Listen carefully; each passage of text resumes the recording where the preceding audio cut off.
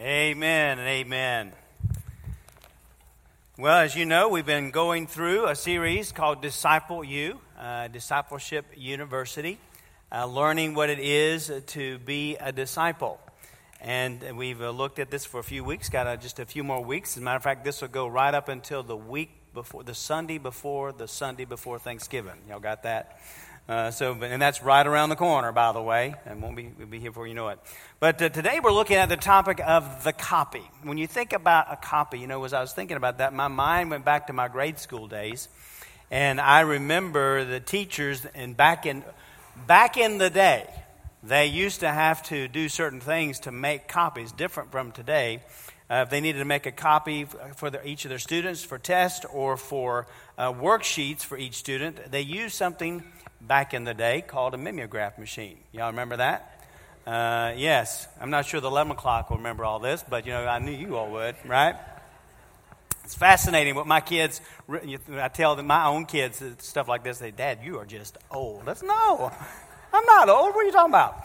Anyway, the mimeograph machine, if you remember, it was a machine that pushed ink through a stencil to make copies, and there was no color really. It was just black or blue, best that I can recall, and it was either the hand crank or it was electric, but it would make a copy. Now today, it's really fascinating because I can sit at my desk and I can have a document on my computer, and I can simply click a button, and I will listen.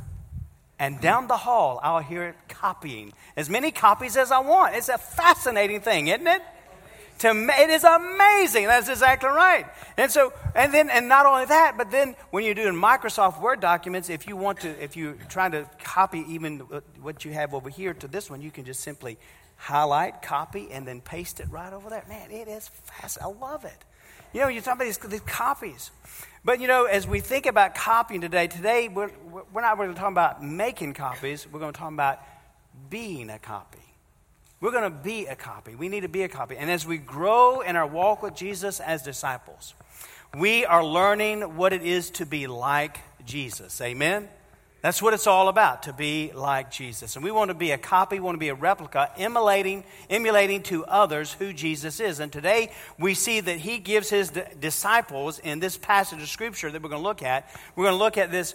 He gives them a pattern of serving, and then makes it clear that as disciples, we are to serve others. And in so doing, we're to point people to him. Now, as we've been thinking about this idea of servanthood, and serving as Jesus has taught us to serve, do we really know what that looks like? Well, I found a video, a humorous video, and it's about servanthood by Skit Guys, and I wanted you to see it to let you know that this is not how to do serving as believers. So let's take a look at this real quick video.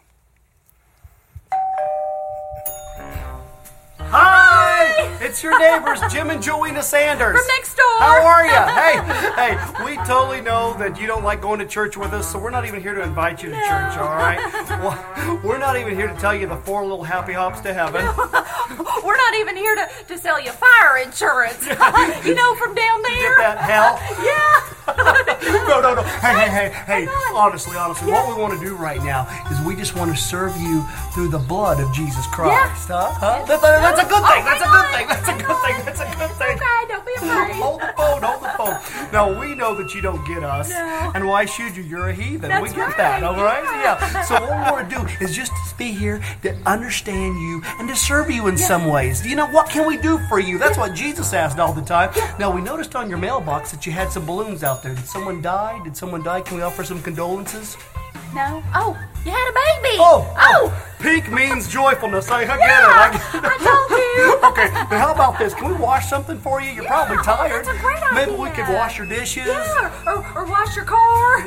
Wash the lawn. Wash the mailbox. Wash the dog. Oh, he said wash the dog. We could even wash the washer for you. Not. Oh, he said not. I love putting that word at the end of a sentence. Oh, do it again. I got nothing. Not. You see what I did? I brought the comedy back around. I'm sorry. No, really. How about we not do any of that, but we just come to do what we should do, and let us just wash your feet? Yeah, because wait, hang on. I'm not done. Jesus washed the disciples' feet, and so we want to wash your feet. Yeah, we know you're not our disciple. Yet. Hold on. Here, look here. All right, what I'm going to do is, I just got this water basin here, and I just want to wash your foot. Yeah. All right, now stick out your So big put it toe. out Just there. stick out your big toe. Hang Come on, no. This will be over in just a minute. If you Yeah, it just just takes a second. Okay, now I got the shoe. Now just give me your toe. Yeah, all right? just Come on, put just the give me your. toe. Well, that's a fine howdy do. I know. All right, well, we'll just leave the shoe here. We'll leave the brownies. Guess we'll go next door. Okay, can I talk more this time? It's not your place, baby. Okay. What a friend we have in Jesus.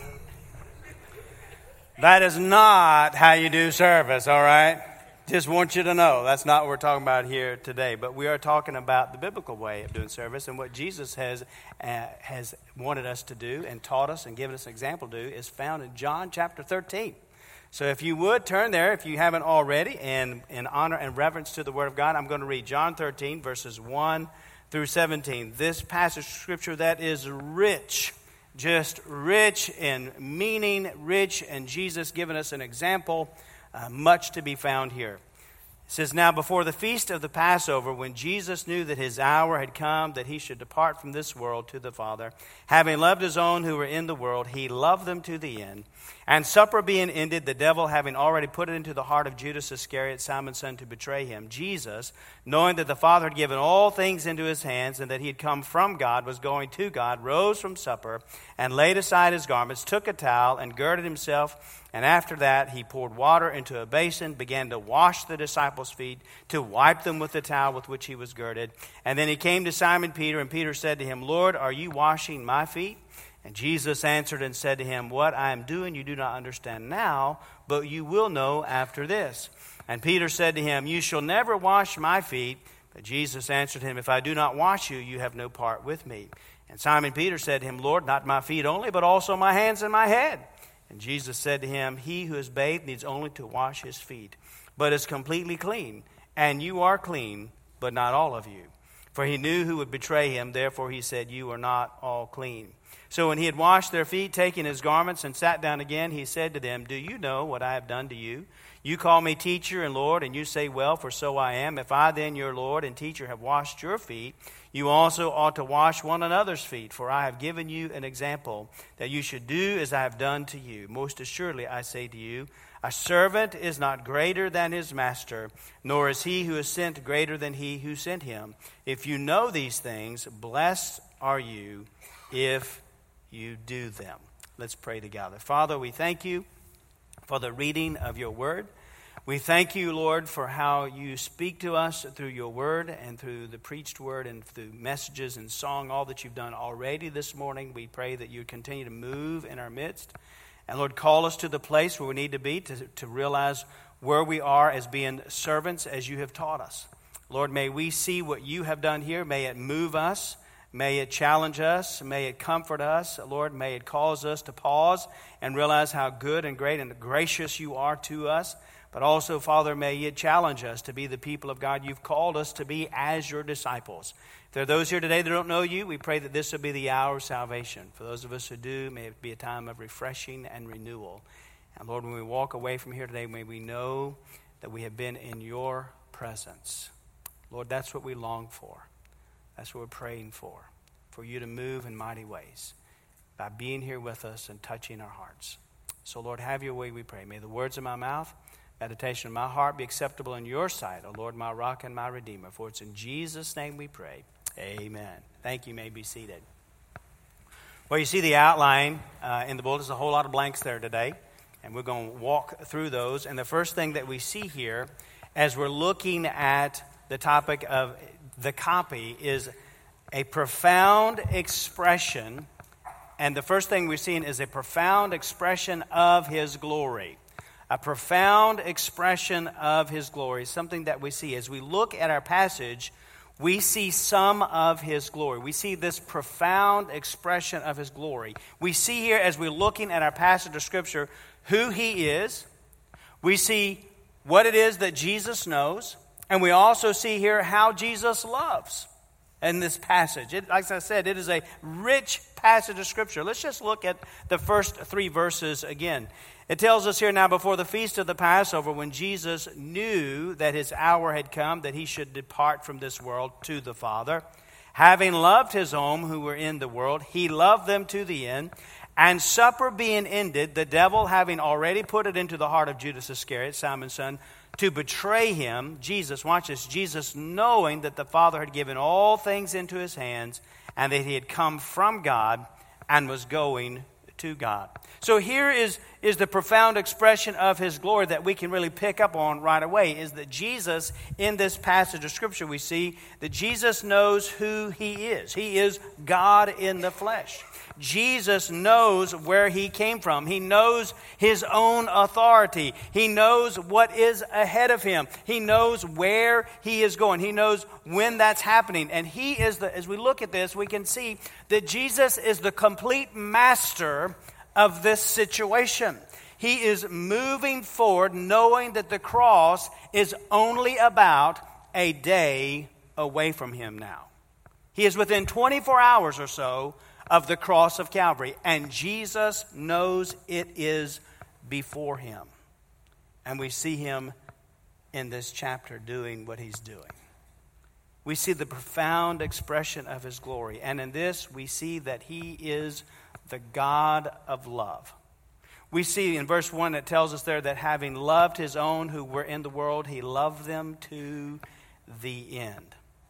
He loved them to the end. That could also mean not only to the end like in time span, but also to the end meaning fully and completely.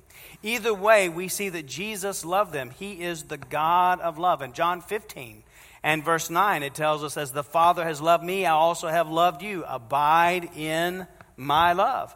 And so he is the God of love. And here we see his glory, loving unconditionally these disciples. But also through his actions here, he is revealing in a profound expression of his glory. We're seeing that he is showing through the midst of this what he has done and what he's going to do. We see in this portrayal here of what's taking place, Jesus is showing this profound expression of what he has done, but also what he will do. Well, where do you see that, preacher? Well, it's an interesting detail here. When you look at verse 2, it says, after supper being ended, but most translators believe that is really during supper. And verse 4, we see that picks up on that idea that Jesus rose from supper, so it's during supper. So Jesus is washing the feet of the disciples during the meal. Now that's completely unusual. That was not proper protocol for the culture of that day. Typically, before the meal, as people would come into the house, that is when there would be the washing of the feet.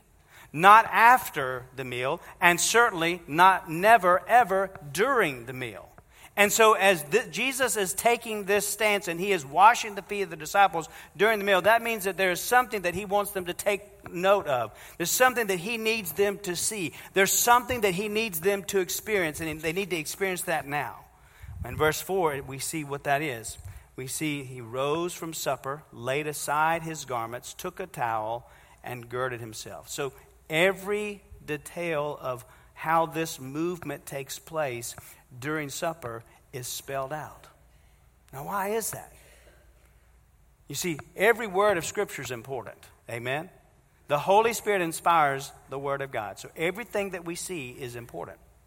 And so what we see here is that as we see in this movement, he rose from supper, laid aside his garments, took a towel, and girded himself. It is a picture of what Jesus has already done.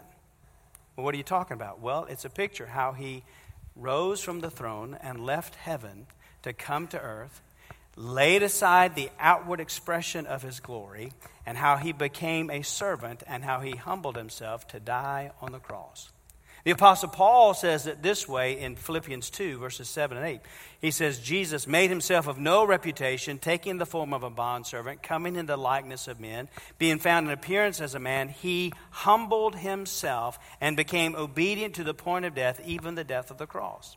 Matthew says in Matthew 20:28, just as the Son of Man did not come to be served, this is Jesus speaking, but to serve and to give his life a ransom for many. You see, Jesus is revealing what it is that he has done. It is a profound expression of his glory, that he left the glory of heaven, set aside that glory, and came in the form of a servant to serve us, to save us from our sins. Amen? Y'all with me this morning? That's what he is showing that he has done. But also he's revealing what he will do. As a matter of fact, in verse 12, we see here that it tells us that after washing their feet, that he put his garments on again and returned to his place at the table. So he's showing that he will return to glory and he will return to God. He is the servant Lord who came from glory to serve us by dying in our place on a cross, and he will rise again and return to his glory. He is showing that here in this picture of the washing of the feet. It's a profound expression of his glory, but also in the same way, it's a profound expression, secondly, of his grace. It's a profound expression of his grace. And as we've seen in verse 4, the words there that he laid aside and then later that he had taken his garments, those words are significant words there. These words are identical to those that he uses when he speaks earlier of his death as the Good Shepherd. As a matter of fact, in John chapter 10, it reads this way in verse 17, 18. Jesus says, "Therefore, my Father loves me, because I lay down," there's that word, "my life that I may take it again." There's that word. "No one takes it from me, but I lay it down of myself. I have power to lay it down, and I have the power to take it again." So as the Good Shepherd, we see that he would prove the full extent of his love and grace by laying down his life for his sheep. So this profound expression of grace is borne out now. He is showing his glory, but he's also showing his grace in the washing of their feet. Now let's see what happens. Let's look at verse 6. Jesus now has risen from supper. He's laid aside his garments. He's taken a towel. He's girded himself. He poured water into a basin. He began to wash the disciples' feet. And as he's washing the disciples' feet, he wipes them with the towel with which he was girded. And now in verse 6, he comes to Simon Peter. Now Peter has been watching this whole thing taking place. He has watched how he has washed some of the disciples' feet already, and now he's coming to him. And so Peter probably, just because we know how Peter acts, right? Peter probably can hardly stand it. He wants to speak up, but when Jesus comes to him, he says, "Lord, are you washing my feet?" And then Jesus answered him, and he said to him, he says, "Now, Peter, what I'm doing, you do not understand now, but you will know after this." And Peter says to him something very unique. He says, "You shall never wash my feet." Now, the never here is very emphatic. So what Peter is saying to Jesus, he is saying, "Jesus, you shall not never wash my feet forever." It's emphatic. You will not do this to me. Jesus answered, "If I do not wash you, you have no part of me." And then Peter, as Peter does, he flipped and went the extreme in the opposite direction. "Lord, not my feet only, but also my hands and my head." He is saying, this is the Christ. As he sees, first off, as Jesus is coming to him washing, he says, "No, you're not going to do this, Jesus, because you're the Christ, you're the Messiah, the Son of God, the Holy One, and you're going to wash my feet?" And so Peter rebels against what Jesus is doing. And then we see that once Jesus gives him some explanation there, that then he goes in the opposite extreme and he tells Jesus, "Well, what you're doing then is not enough." You see? Peter. Wouldn't you just like to take him and shake him a little bit? But of course, we're seeing it from a different angle than Peter is. He's living that out. We're seeing it from post-resurrection. But we want to say to Peter, "Peter, just trust Jesus. He knows what he's doing. Peter, just trust Jesus. Don't rebel. Don't try to tell him what to do." Because, Peter, look, cleansing comes from Jesus alone. And there's nothing that we can do to add to it, Peter. You see, Peter, you need to humbly accept this gift of grace. I don't know if you've ever had your feet washed before, or if you've been the foot washer. But for the person who is washing the feet is a humbling experience. But also, if you're the one receiving the washing of the feet, it also is a humbling experience. And it's all within us when someone washes our feet to feel awkward that I don't really want you to do this. I want to do this myself. I don't have control over it. And so you have to humble yourself to receive that gift of grace. That's what they were feeling then. And how true it is for us that we need to also understand that when we're knowing what Jesus is doing, we need to humbly accept his gift of grace. Just as Peter, we too must be willing to accept the gift of grace from Jesus and allow him to cleanse us. Because it is Jesus who washes us clean. And he washes us clean, friends, just so you know, not with a basin of water, but with his blood, the blood of the cross. That's how we are made white. That's how we are made clean. If we do not allow him to wash us and make us clean, we can have no part with him today or in eternity. That's why, that's what he tells Peter, and that's what he tells us as well. Matter of fact, in Colossians 1 and verse 20, it says, "And by him, Jesus, to reconcile all things to himself, the Father, having made peace through the blood of his cross." There's where the peace is. It's through the blood of the cross of Calvary. And then we find in verse 10, this conversation takes place. He says, Peter says to the Lord, "Lord, not my feet only, but also my hands and my head." And Jesus said, "He who is bathed needs only to wash his feet, but is completely clean.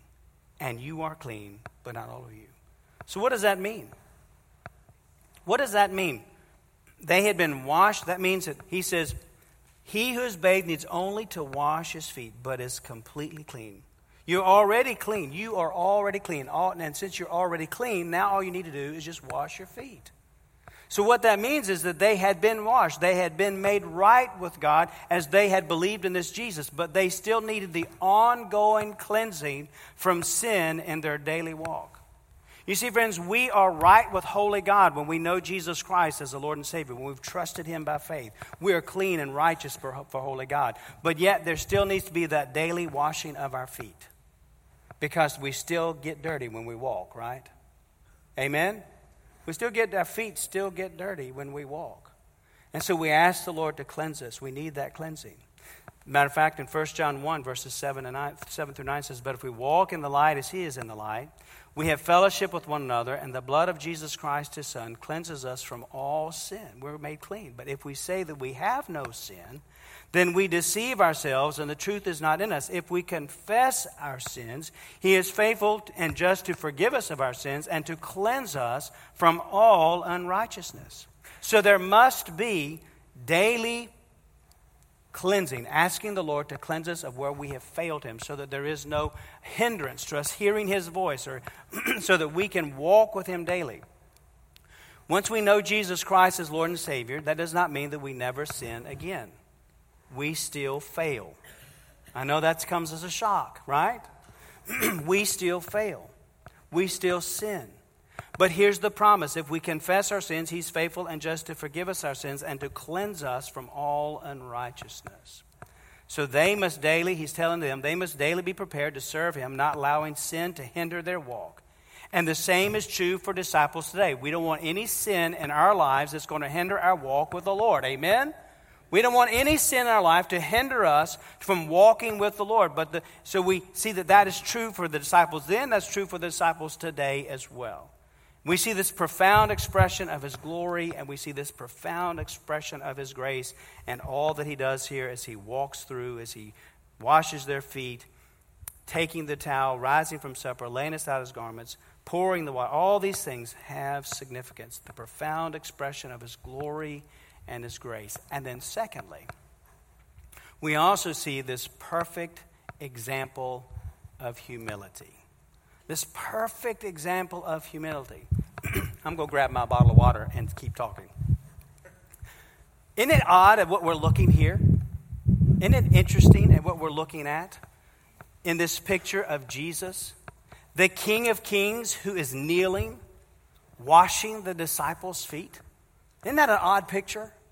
Isn't it an odd picture that we see the Son of God who is stooping down to clean the dust and the dirt from tired toes? Isn't that interesting? Isn't it interesting that we see the Creator who is serving the created? It's odd. What's about this? Jesus took on every aspect of a servant. As you look at this picture, we see that Jesus has put on took on every aspect of a servant. He took a towel. That's the garment of a servant. Notice it tells us here that he poured water into the basin. He prepared the water. He put it into the basin. He went and washed each of the disciples' feet. He then dried their feet, wiping them with a towel. You see, Jesus did every aspect of this washing of the disciples' feet as the servant. He didn't have somebody else do any portion of it. He did every single part of it. He would have no one else do this or any part of this. It would all be him because he served them. Friends, let me just ask you a question this morning. Too often, what is our response when it comes to serving others? We see what Jesus has done here, the King of Kings, the Creator, the Son of God, and how he is serving here willingly. But what is our response in serving too often? Too often our response is, let's let somebody else do it. Let somebody else do it. Or, that's beneath me. I've come a long way. That's not where I'm at. That's beneath what I need to be doing. Or, I'm not interested. Or maybe it's me. Me serve them? I don't think so. But here what we find in our scripture is the all-powerful, all-knowing God, and yet he humbles himself and he serves. What a perfect example of humility in serving. Amen. Y'all getting the picture here of who Jesus is, that he is God in all of his glory and all of his grace, kneeling, washing tired and dirty and probably very smelly feet. Wow. Let's look at verses 12 through 15. It tells us when he had washed their feet, taking his garments and sat down again, he said to them, "Do you know what I have done to you? You call me teacher and Lord, and you say, well, for so I am. If I then, your Lord and teacher, have washed your feet, you also ought to wash one another's feet. For I have given you an example that you should do as I have done to you." He's an example. You see, this idea of foot washing. Foot washing was the most demeaning task assigned to household servants. Some historical sources even considered that the task was too demeaning even for servants, but rather it was better done by a slave.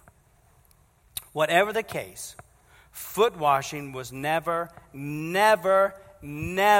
performed by a superior. Never.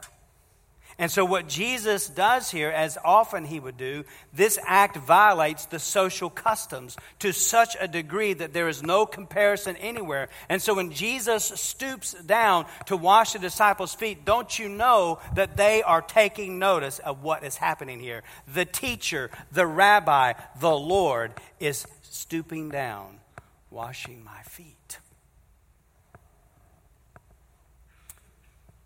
Also, you need to realize the backdrop of this scene. Luke records that right before this happens in Luke 22, that the disciples are having a conversation among themselves. As a matter of fact, they're disputing among themselves as to who would be the greatest in God's kingdom. Who's going to be the greatest in God's kingdom? And so Jesus then, right after that conversation, that argument, where they're arguing among themselves as to who would be the greatest, Jesus now teaches them by showing them by his perfect example that greatness in the kingdom comes from serving others. Amen? There's where the greatness is. It's not seeking to be first. It's not seeking to be great, but rather it is seeking to serve. It is flipping society on its head. It's flipping the cultural norms upside down. That's what it does here. As a matter of fact, he wants them, he's telling them this because they need to get this. He's got less than 24 hours before the cross happens. They need to understand this. They need to get this. And brothers and sisters, so do we. We need to get this as well. Remember what Jesus says to the disciples in Matthew 20, verses 26 through 28, in Matthew's account of this. He says, "Yet it shall not be so among you, but whoever desires to become great among you, let him be your servant. And whoever desires to be first among you, let him be your slave." And then we read this verse earlier, but read it again. "Just as the Son of Man did not come to be served, but to serve, and to give his life a ransom for many." So in today's scripture, Jesus is saying, I have given you an example. He's gone through this washing of their feet, setting aside his glory, exhibiting his grace with unconditional love. And he is saying, here is an example. I have given you an example. I've given you a model. I've given you a pattern. You must be the copy. You must be the copy here. Jesus is saying that when people see you, they must see me in you. That's what he's saying. Here's the example. Humbly serving, follow my example. Jesus is a perfect example of humility. He's a perfect example of humility and in hostility as well. You see, Jesus knows what's going to happen.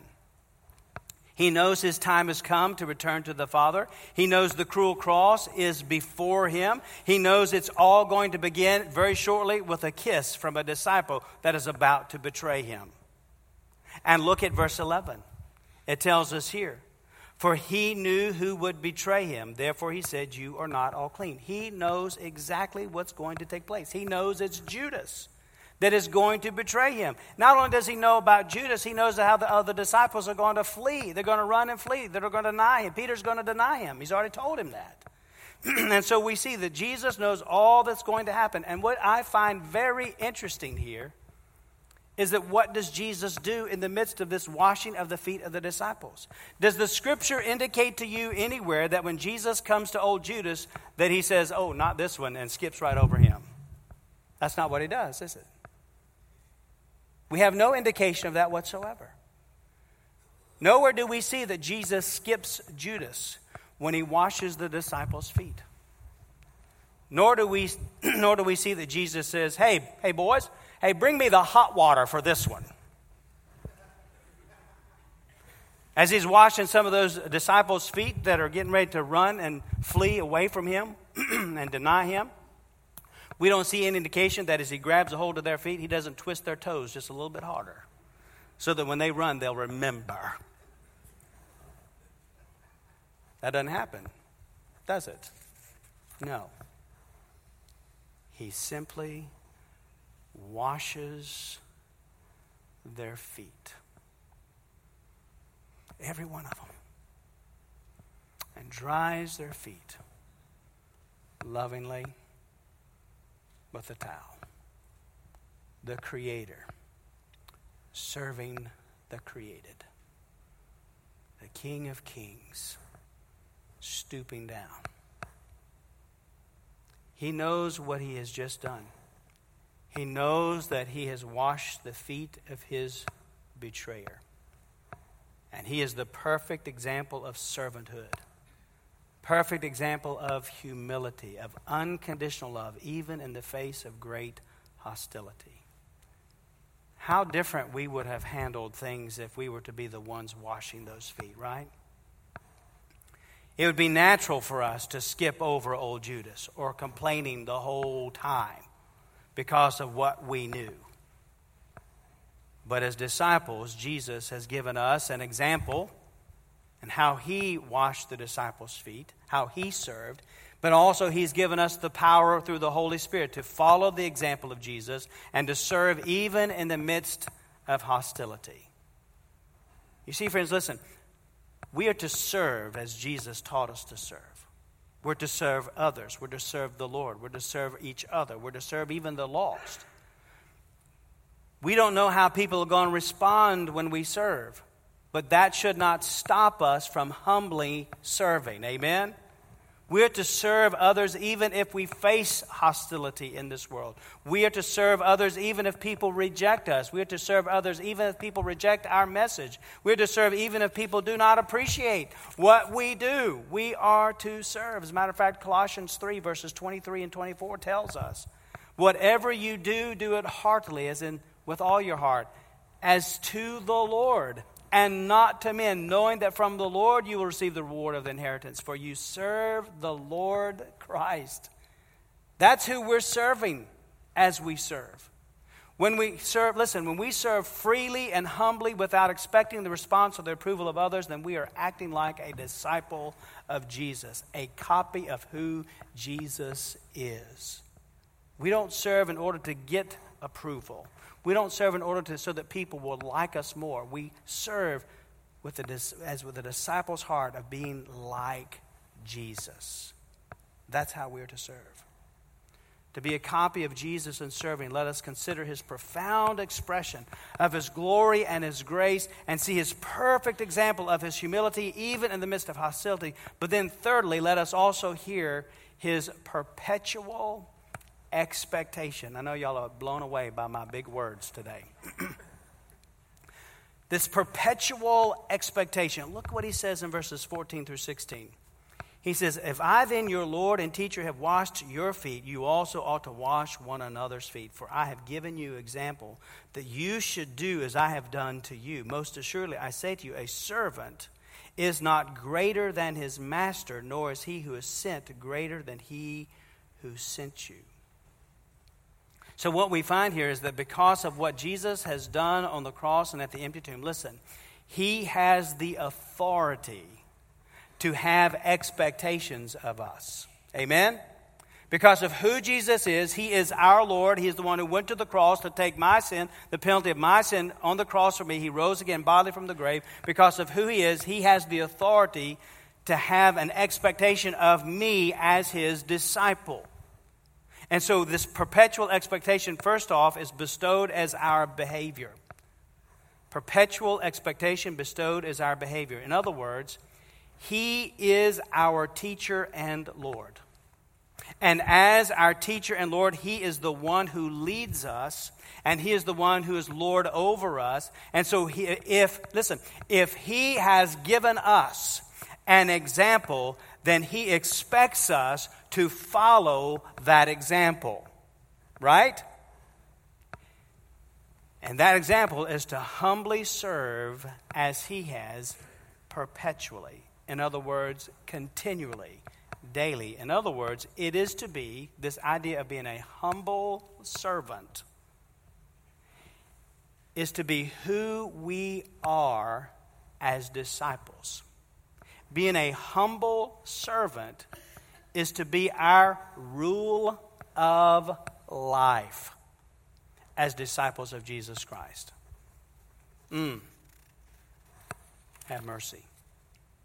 You see, just as he set aside his glory, took up the cross, and serving for us for our salvation, we also must deny ourselves, take up the cross, following him and his example because of our salvation, not for it. We're to serve as Jesus served. It's a humble, loving service, setting aside my position. I set aside my position. I set aside my reputation. I set aside my title. I set aside my traditions. I set aside my years of service. I set aside my rights, and I serve as he served. I remember his humble example and meet people where they are and point them to Jesus through being that humble servant. As humble servants, no task, no person is beneath us. Let me say that again. As humble servants, that means that no task and no person is beneath us. Jesus said in verse 16, most assuredly I say to you that a servant is not greater than his master, nor is he who is sent greater than he who sent him. In other words, he's saying, he wants us to understand this is what Jesus did, and this is what Jesus did, and but sometimes we think we're better than other people. No. We're not any greater than Jesus, are we? No. I should do just as he has done. I should do just as the master has taught me. I should do just as the Lord expects. I should do just as the teacher has taught. We are not better than someone else. You are not better than somebody else. I am not better than somebody else. We are certainly not better, and we're certainly not better than Jesus. Amen? I mean, it's very clear. We're not too good to do anything in Jesus' name. Jesus tells the disciples that this is an example that we should do as he has done.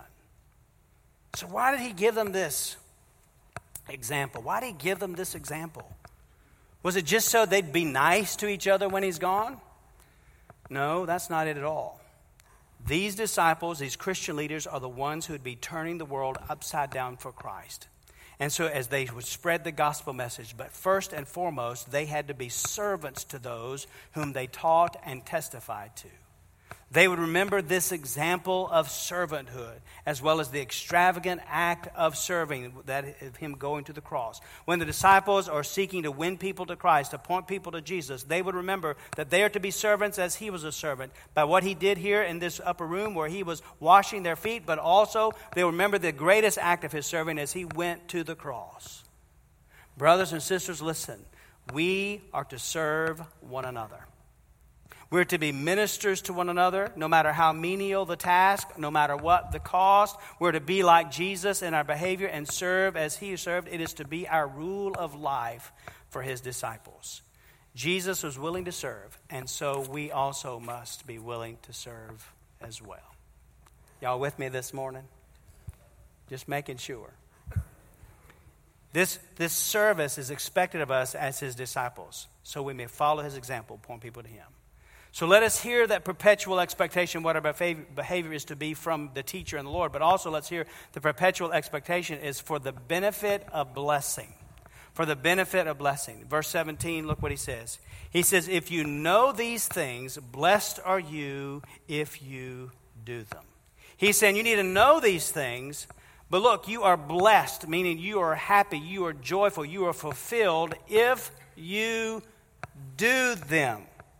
You must do these things. It's one thing to know it. It's another thing to do it.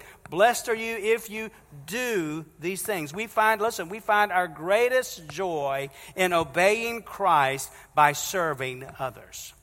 Many will be drawn to Jesus as we serve each other as disciples and as we serve those around us. That will bring us great blessing and joy when we see other people coming to know Christ. These disciples would follow his example as well, serving others. But we also know about the disciples in the early church that they would also lay down their lives in humble service to him and others. And yet Jesus knows that, and yet he says to them they would be blessed. They would find joy, knowing that their lives are going to be taken from them in serving. Well, absolutely, because he's saying to them that you will be blessed as you do these things because many will come to know Christ as Savior. And these disciples would join him in his sufferings, and they would also enter into the joy of the Lord. So let us be a copy.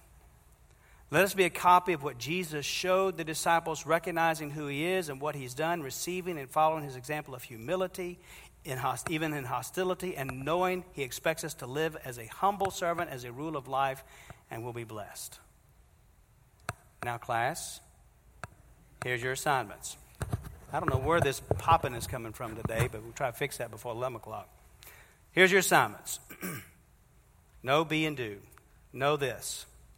This is what you need to know. You need to know the humble service of our Lord. We must never forget what he did here as he washed the disciples' feet. How he served the disciples, even those who were about to betray him and deny him. But also we must not forget, and we always need to know the humble service of our Lord and how he served us by going to the cross. We need to know the humble service of our Lord. Secondly, we need to be like him as a humble, obedient servant. We need to be like him. In other words, we need to be a copy of him to the world around us. And then what do we need to do? Serve the Lord with gladness.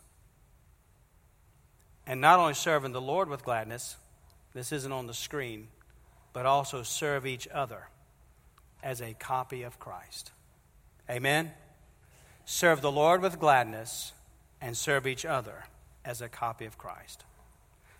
So do you know someone who needs a visit or a word of encouragement? Don't do it like they did at the video at the beginning, right? Be a humble servant.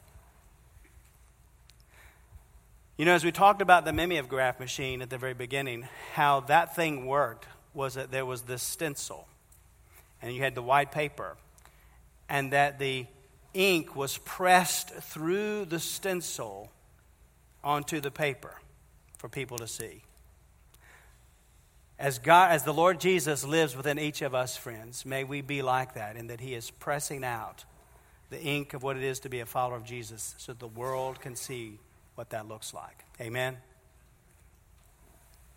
Do serve the Lord with gladness. Do serve each other as a copy of Christ. Is there a task at work? Is there a task at school? Is there a task at church or in your neighborhood that routinely is left undone? And you've noticed it? Then serve. Then do it. Whatever that is. As I was finishing this up this week, I couldn't help but to remember a story real quick. And I promise I'll be done with this, all right? In the church that I served before, there was this precious saint, sweet lady, who came to me and she said, Pastor, she said, in my Sunday school class, I've been noticing something. I said, what have you noticed, sister? She said, under the chair, under the third chair from the door, there is a dead fly. And I don't know who it is who cleans our church, but they need to get that fly. And I've been watching that dead fly for like 3 weeks, and it hadn't been gotten yet. And I just laughed at her. I said, well, sister, you know what I'd do if I was you? I'd just get the fly. Amen? I believe I'd just get it up. You know, friends, we can be very persnickety sometimes, can't we? Let's just serve like Jesus taught us to serve. Amen? Let's just be a humble servant before God. I'm sure none of you have ever done anything quite like that in your life, I'm sure. But nevertheless, let's be humble servants of Christ. And brothers and sisters, following Jesus' example in serving begins with following Jesus, which takes the first step. If you don't know Jesus, begin that step, that journey today by trusting Jesus as Savior of your life. Knowing that we're all sinners in need of a Savior, turning from our sin, turning to Jesus in repentance, embracing, believing with all of our heart that He's God's Son who died on the cross and rose again bodily from the grave, and professing Him as the Lord and Savior of your life. It's a step of faith. If you've never taken that step of faith, take that step of faith today, trusting Jesus to save you. For those of us who have done that already and know Jesus, let us now follow Jesus' example and be the humble servant in all that we say and all that we do, wherever we are, whatever we're doing, for the glory of God. Amen? Let's pray. Father, thank you for your faithfulness. May you speak to our hearts. May you guide us and direct us and lead us, Lord, to be faithful to you.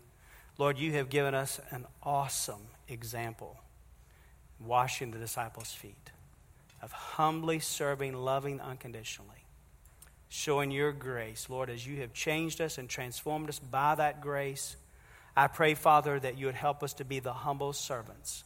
Lord, let us come to this moment of invitation and yield our lives to you in complete surrender. Saying, Lord, may you have your way in all of our hearts and lives, that we would be those servants that you've called us to be. There are those here today, Lord, as we come to this invitation who've never trusted you as Savior. May this be that moment of salvation. They'll come and take Pastor Andy or myself by the hand and say, I want Jesus to be the Lord of my life. And we'll be glad to pray with them. But Father, also we pray for those who just need to say, I want to surrender my life. I want to be that servant that God's called me to be. I want to humble myself as He has taught me here. I've been reminded of His grace. I've been reminded of His love for me. And I want to be just like Him. I want to be a copy to the world. We'll be glad to pray with those folks as well. Father, may you speak to their hearts. Or if there are those who just want to come and pray silently, or come and make this church home their fellowship. Whatever you're doing in our lives, may we be obedient to your call upon our lives, Lord, we pray. In Jesus' name, amen. We're going to stand and we're going to sing My Jesus, I Love Thee. And I'll be at the front. Pastor Andy's here. You come as God's dealt with your heart. We'll be glad to pray with you today.